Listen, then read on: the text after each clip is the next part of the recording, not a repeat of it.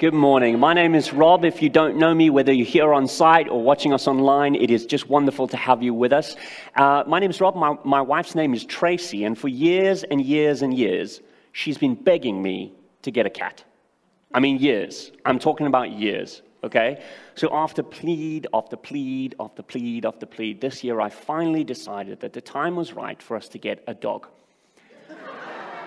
So we got a dog, and now there's no danger of cats in the house, which is wonderful. Because I know there's a lot of cat lovers in the world, and I actually do love cats as long as I'm not responsible for looking after them. Because cats aren't pets. Let's be honest. Cats are like hotel guests, 5-star hotel guests that look to you and be like, "Where's my food, mate? Where's my food? It's not as good as last time. What's going on?" That's how cats roll. And that's fine. I mean, some people like cats for that. They love the attitude and the way that they kind of look at us and kind of have that superiority about them. But for me, I'm kind of a dog guy, to be honest. I like a dog that looks at me with affection. Because, you know, dogs and cats are different. Dogs look at you and they say, "You feed me, you love me, you take care of me. Therefore, you are my master, and I will serve you with all of my life." Whereas cats go, "You feed me, you look after me, you do pretty much everything I want. That makes you my servant. Now hurry up and get the food." That's kind of how they roll, isn't it? Now my question for you this morning is, when it comes to your faith, and when it comes to prayers in particular, are you more like a dog or are you more like a cat? You see, our prayers reveal who is really at the center of our universe. And that could be kind of a scary thing. You know, many of us pray like cats. We think that God's primary job is to keep us comfortable. And we come to God with a whole series of requests, hoping that he'll do exactly as we tell him to do. And that's kind of what our prayer life looks like. Now, you might say to me, "I really don't believe that. That's really not what I think about God." But my question to you is, does your prayer life reflect that? Or are you sometimes making the same mistake that I often do and kind of coming to God with a kind of a list of things you'd like him to do for you, rather than perhaps saying, "Well, what would you like me to do for you?" It's a different approach, isn't it? We've been, going through a series called Dangerous Prayers, where we've been kind of talking about how do we step out of the kind of safe and comfortable prayers that we're so used to praying? How do we pray prayers that move God's heart and move us to action on his behalf? Prayers that kind of have been quite challenging. And if you've missed any of the series, I really want to encourage you to check them out on our YouTube channel, because each of those talks is a really great next step of faith for anybody at any point of their journey of faith to be able to take. We've looked at prayers like "break me" or "speak to me" or "fill me" or "search me." And today we're going to look at a different prayer, a prayer called "send me." And it's a pretty scary prayer, but it's a prayer that I think we need to look at and try and kind of drill down at what on earth is going on. We find this prayer in the Old Testament part of the Bible, and it's uttered by a guy called Isaiah. And Isaiah is a really important character because he demonstrates a little bit more about what it means to follow God. Being a follower of Jesus is about following him wherever he leads us, about responding to his prompting and his calling and to the things that he says in terms of his will for our life. But that can be a challenging thing. All over the Bible, we have characters who respond to God's call, because the Bible is absolutely full of characters who hear God speaking to them and asking something, giving them a purpose and a meaning. But here's the thing, putting the Bible to the side for just a moment, I believe God speaks to you today. One of the ways he speaks to you is through the Bible. He speaks to you through the words that he's uttered to people long ago and to the wisdom that he gives them, which is still relevant for our lives today. And that's why we really take the Bible seriously here, and why we want to read it and we want to understand it and we want to see how it applies to our lives. But he can speak to us in many ways. Sometimes he speaks to us through people that we know, through Christians or through the church. Maybe somebody sharing what they believe God is saying to you, like I'm doing today. That's one of the ways that God can speak to you. God can also speak to you through the Holy Spirit, guiding you and leading you through life.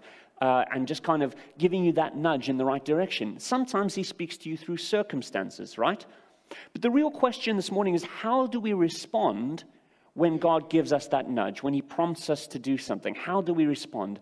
And if we look at the Bible and examples of different ways that people can respond, we have some great stories. I'll start off with the first example. It comes from Moses, a guy called Moses, pretty famous guy in the Old Testament. Moses finds himself, after a whole bad run of events, he finds himself herding sheep in a desert, right? And God appears to him. And God says to him, Moses, I am sending you to Egypt, to Pharaoh, to tell him to let my people go. The people of Israel had been enslaved for 400 years by this Pharaoh. They were building all kinds of things for him. And he says to Moses, I'm sending you to Pharaoh to let my people go. And effectively, Moses says this, Lord, here I am, send someone else. Have you ever done that? I mean, Moses was coming up with excuse after excuse after excuse about why he's the wrong guy for the job. I mean, it's a pretty big job, let's face it. Nobody really wants to go and speak to the most powerful guy in the known world and tell him, hey, all of these people that are getting your economy going, you need to let them go because it's wrong that you are keeping slaves, right? That's a pretty scary thing to do.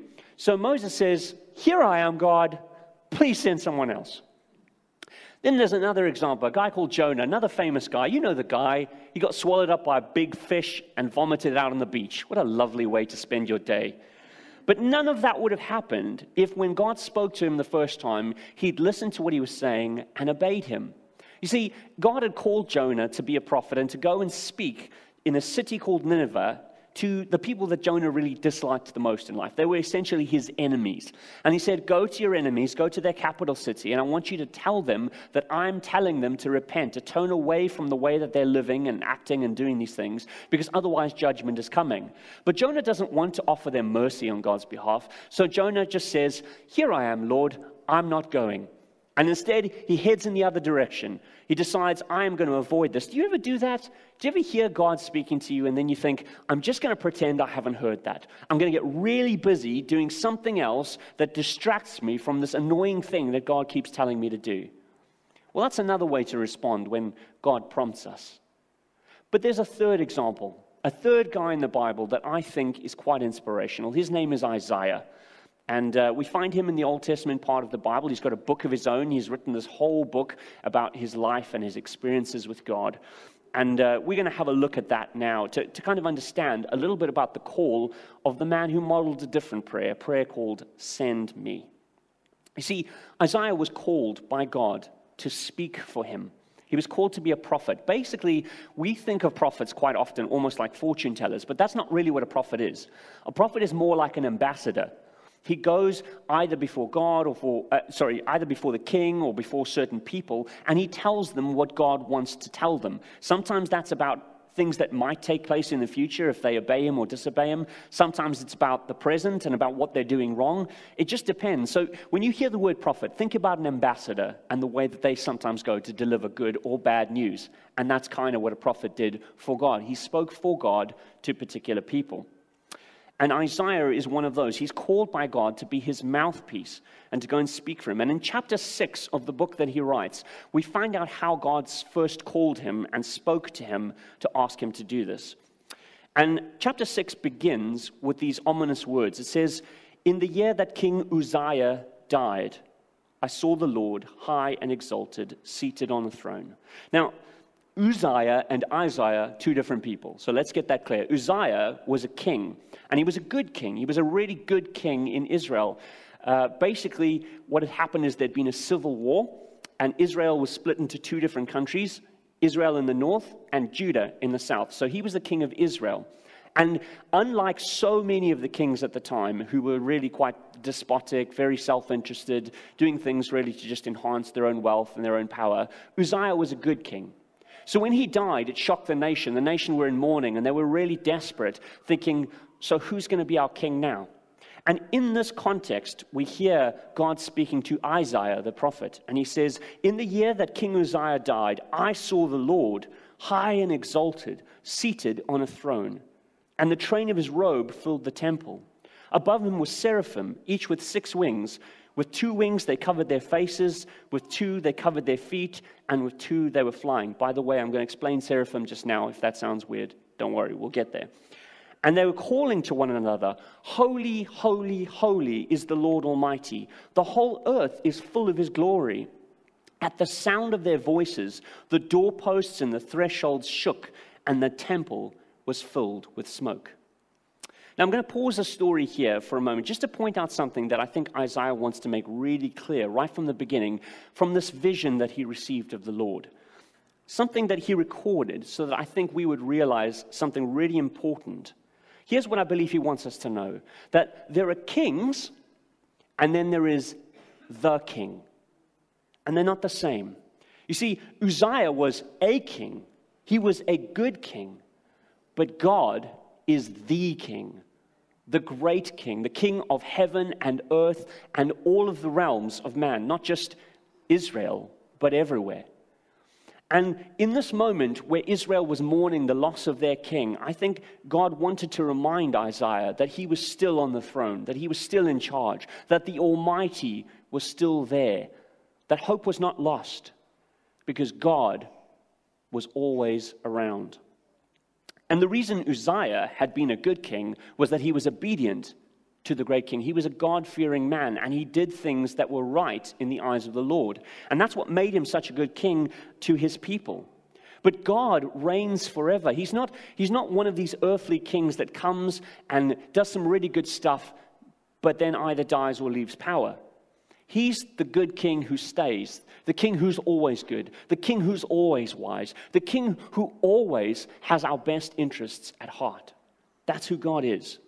And Isaiah sees him seated on the throne in this picture meant to compare him to Uzziah, the earthly king, but to show how vastly beyond any earthly king God really is. And we see the scene in heaven with these weird creatures called seraphim. All we really know about seraphim is they're some form of angelic being. Okay, there's all kinds of myths and legends that abound about seraphim, but all we can really ascertain is that they are somewhere in, the angelic host. They are some form of angel, and they're quite peculiar looking if you take the vision seriously. They've got all kinds of things, including 6 wings. But I don't think that's the point. I think what they're doing in this story is the point, because all they're doing is saying, "Holy, holy, holy is the Lord God Almighty." That's what they spend their time doing, is pointing at God and saying he is holy. Now, holiness, that's not something really that we understand very well, is it? Because, let's be honest, holiness is what makes God different to everyone and everything else. It's not something we have something to compare to. When we say holiness, we're talking about the perfection of God's character, the perfection of his goodness, the fact that everything about him is always pure and doing the right thing all of the time. And we don't really have any other point of reference, because I don't know about you, but I don't know anyone else like that. I'm not like that. I'm not perfect all of the time. My character can be a bit shady at times. If we're honest, you probably feel that about yourself too. We all try to be good people, but if we're honest, we're not perfect. And that's just what it means to be human. So when these angels are saying, "Holy, holy, holy," again, we get a picture that God is not like an earthly king. Good as a king might be, like Uzziah, as reliable as a good man may be or a good woman may be, God is far more reliable than that. And it's meant to give us this comparison of who's really the best person to guide us and lead us with our lives. But it's a pretty scary thing to encounter a holy God. Isaiah was a good guy. He was a really good guy, but he was terrified. Listen to what he says. He says, "Woe to me, I cried. I am ruined, for I am a man of unclean lips, and I live among a people of unclean lips, and my eyes have seen the King, the Lord Almighty." Isaiah knew he was a flawed man, and when he talks about having unclean lips, he's not actually talking about his lips. Basically, what he's talking about is the condition of his heart, the fact that sometimes his heart isn't right. Sometimes his character isn't perfect. Because, what goes on inside of us comes out of our mouths, doesn't it? The Bible says, out of the abundance of the heart, the mouth speaks. So what Isaiah is essentially saying is that sometimes the things that he says reflect the imperfection of his character. Sometimes, if he's really angry or bitter, words come out that clearly reflect that. And he knows that he's spoken wrong, that he said something wrong. And quite often they're reflections of your attitudes or your heart. And he's basically saying, how can I stand before a holy God and see him in all of his glory without thinking to myself, I am about to get fried, right? Because that's the picture that we have. When we see the holiness of God, we think to ourselves, I'm done for. I'm finished. This is the end. Because we know how good God is. And how can God allow us to be in his presence? Surely we're done for. We're about to be destroyed. But then, that was fun. But then Isaiah learns something else about God. Something that is so important that it transformed his whole life. And something I would suggest could transform your entire life. And it's quite simply this. That God is not just holy and just, but he's also gracious and compassionate, willing to forgive us and to help us to change. You know, in Israel, these altars were used as places where you could bring a sacrifice, okay? This was a way of confessing your sin before God. And it was a way of saying, I've messed up, God.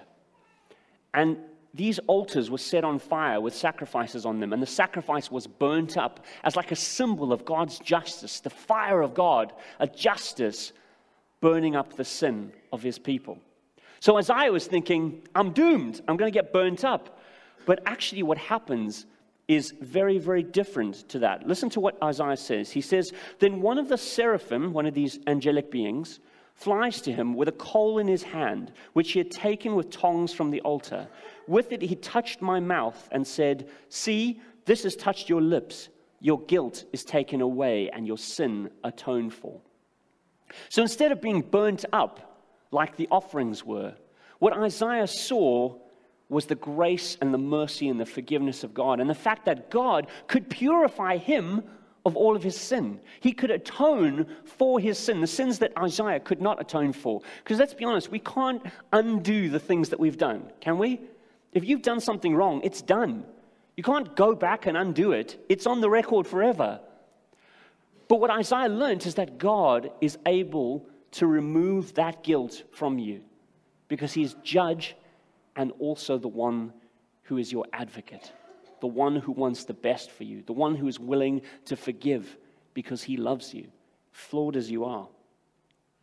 And in this vision, we see a man of unclean lips, in other words, a man with a flawed heart, recognizing that God is not only able but willing to transform even his heart, to purify him like fire purifies gold. And we see a life-transforming realization. You see, if all you know about God is how holy he is and how just he is and how good he is, then when he says to you, I've got a plan for your life and a purpose for your life, what you're going to say is one of two things. You're either going to say, here I am, God, send someone else, because you're afraid of messing it up, right? Or you're going to say, here I am, God, I'm not going. Because if you're honest, the things that a good God really wants aren't always the things that you want. They're not necessarily in your self-interest. And we're all a little bit self-interested at times, aren't we? We all want what's best for me.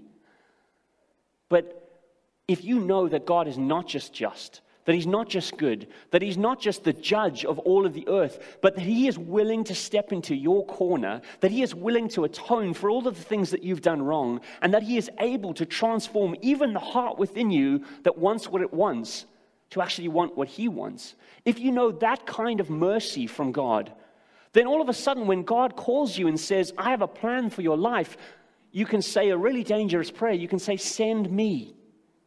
And the reason you can say that is because you know that God has your best interests at heart. Wherever he's sending you, whatever it is, as difficult as the mission might be, like Moses and Jonah discovered, God has your best interests at heart. And if you know that goodness, that kindness of God, it changes everything. When we realize that when we communicate with God through prayer, we're not just speaking to a judge, but to an advocate who wants our restoration and the very best for us, that enables us to pray dangerous prayers. Isaiah heard God speak, saying, whom shall I send and who will go for us? And he didn't say, send someone else. He didn't say, I'm not going. He said, send me. And I want you to notice, he hadn't even heard where God was sending him yet. Little clue, it was a difficult task. If you want to find out why, read on in the rest of the story. But the point is, before he even knew, Isaiah had learned an important lesson about the goodness of God, the mercy of God, the kindness of God, the love that God had for him, not to burn him up and consume him like some messed up character, but to actually say to him, I have a plan and a purpose for your life, and whatever's standing in the way of that plan right now, I'm able to change. I can remove your guilt, I can purify your heart, because I love you and I have a plan for your life. You know, the New Testament part of the Bible has lots of really important wisdom in it. One of the pieces of that is from an early Christian leader, a leader of many of the churches that got set up in the early days of Christianity. His name is Paul. And he taught that it is the kindness of God that leads us to repentance. In other words, it is the kindness, the goodness, the favor of God, the mercy of God that leads us to turn away from the things that we know are wrong, that changes our heart in such a way that actually what we want is to do what God wants. Because when we know that God is kind, we know that we can trust him. We know that God is merciful. We know that we're not going to mess up such that the assignment that he gives us is just too hard for us. And he's not going to hold it against us. And so we can say, yes, Lord, I can hear you. Send me. Do whatever you want with my life. It changes everything. And my question for you this morning is, are you willing to say to God, whatever you ask, the answer is yes? Do you know how much God loves you? Do you know how good God is towards you? Do you know how merciful he longs to be towards you, even if you've messed up? Like all of us have. Even if you have a lot of baggage, God still wants the best for you. It is never too late to turn around, because it is the kindness of God that brings about that change in our hearts and in our lives. Whatever's going on right now, know this, that God will show you kindness if you turn to him. He will show you favor. And he has proved this once and for all when he sent his son as a sacrifice once and for all to atone for all of our sin. That's how committed he is to your best interests, to doing what's best for you, to setting you free from the fear and the guilt that sometimes plague our lives. That's who God really is. He is just. He is good, but he's also merciful and loving and willing to change us and to help us through. So are you willing to say yes to God when he calls you, when he nudges you, when he prompts you, when he says to you, I have a plan and a purpose for your life? Because make no mistake, he does. Each and every one of you is here for a reason. And the day that we find that sense of purpose is the day that we find the real fulfillment of our lives. It's not always easy, but it is good. And I want to encourage you, when God speaks, pray that dangerous prayer and say, send me, Lord. Whatever you want, wherever you want me to go, I'll go. Whatever you want me to do, I'll do. And that might be a big thing. It could be huge. God called me to move countries twice. That's a pretty big deal. I'm not going to tell you that that was easy, but I will tell you God has been faithful. But it could also be a small thing, a little act of obedience that has a much bigger impact than you'd ever realize. God can sometimes call us to do very small things that have a massive impact. Sometimes we won't even know why. We won't even know what that is, but the point is, will you trust him? Will you say yes? Will you obey? And then see what God does. That's my question for you. That's my challenge for you. And that's my prayer for you this morning, that you would pray a dangerous prayer. Send me, Lord. Can I pray for you that God would enable you to do that, to see the splendor and the wonder of who he is and how much he loves you, so that you can trust him wherever he sends you? Let's pray. Heavenly Father, thank you for your goodness and your justice. In a world that is so unfair so often, we have hope that it will not always be this way, that you will hold people to account when they do evil things and there is no remorse in their heart. But thank you, Lord, that you do offer forgiveness for those who come to a point of recognizing that what they've done is wrong and who want to live a different life. You offer forgiveness and change of our hearts. You purify us by your love, by your incredible forgiveness. You are able to take that punishment that is due to us and pay for it yourself. That's what love looks like. And so I pray especially for everybody listening online or on site this morning that they would know the full extent of your love, how committed to their good you are, that you would even pay the penalty for the things that they've done wrong, so that they might be set free to serve you and to be obedient with you in the peace that comes from knowing that they are loved. May your kindness lead us all to repentance. In Jesus' name, amen.